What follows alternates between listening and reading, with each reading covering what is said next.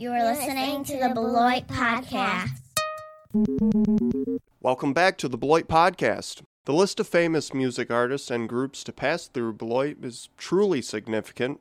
In most recent history, starting in 1988 through 2013, Beloit Riverfest brought us big-name artists like Ray Charles, Little Richard, Cheap Trick, Johnny Cash, Styx, Kool and the Gang, Alice Cooper, so many more.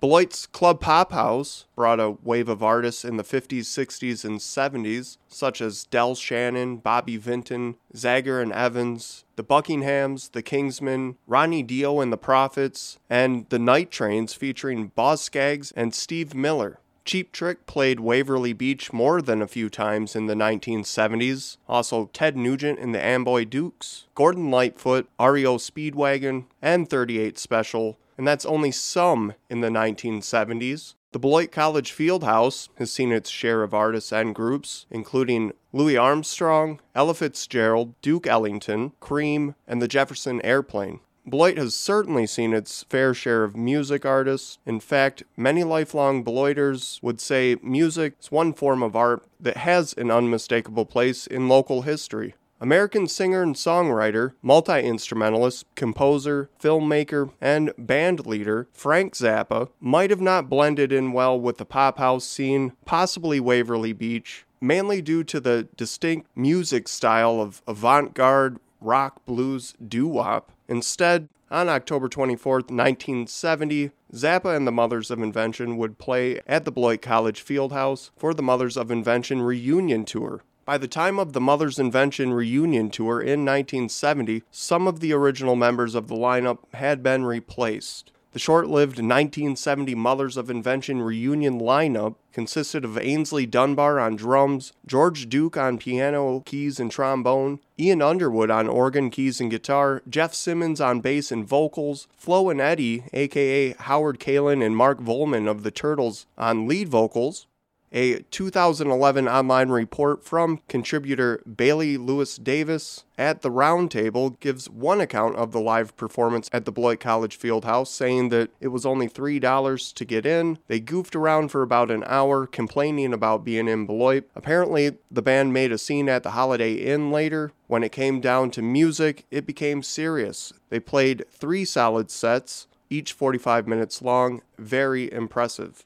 Other reports say Zappa stayed at Beloit's Holiday Inn, where possibly he may have contributed to some additional shenanigans. And it's interesting to note that while Zappa was having a good time in late October during his visit to Beloit, only a few months later, he would face one of the worst moments of his career. The reunion version of the Mothers existed in 1970, but ended in January of 1971 when Zappa was nearly killed by an audience member during a concert at the Rainbow Theater. An upset member in the crowd pushed Zappa, who, as a result, fell off the stage and landed on the concrete floor orchestra pit 15 feet below. A week prior to this event, a fan fired a gun during the band's performance at Montreux Casino in Geneva, Switzerland. Coincidentally, the venue's heating system blew up, starting a fire that would engulf the band's instruments, injuring several people, and burnt the venue to the ground. These 2 back-to-back incidents affected the band deeply. Following the Rainbow Theater incident that left Zappa in a wheelchair, the Mothers of Invention had to cancel their live performances and couldn't hit the road for 6 months. More uniquely, the gun incident at Montreux would inspire the rock group Deep Purple to write and record one of the most popular songs in rock history, Smoke on the Water.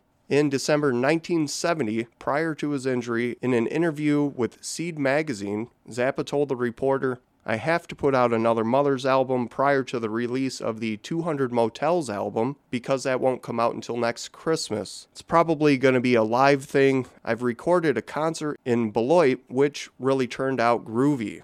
Some of the songs that may have been heard at the Beloit College Fieldhouse on October 24, 1970 include the Sanzini Brothers, a cover of Dr. John's Gris Gris, Paladin Routine No. 2, King Kong, and Beloit's Sword Trick.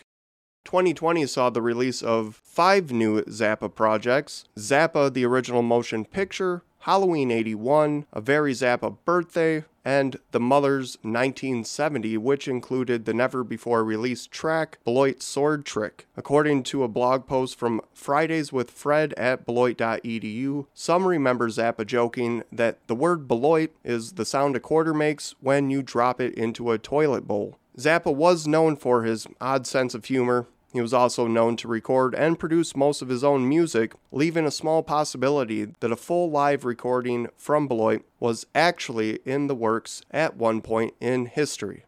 If you have a Beloit story to share, please email thebeloitpod@gmail.com, and thanks for listening.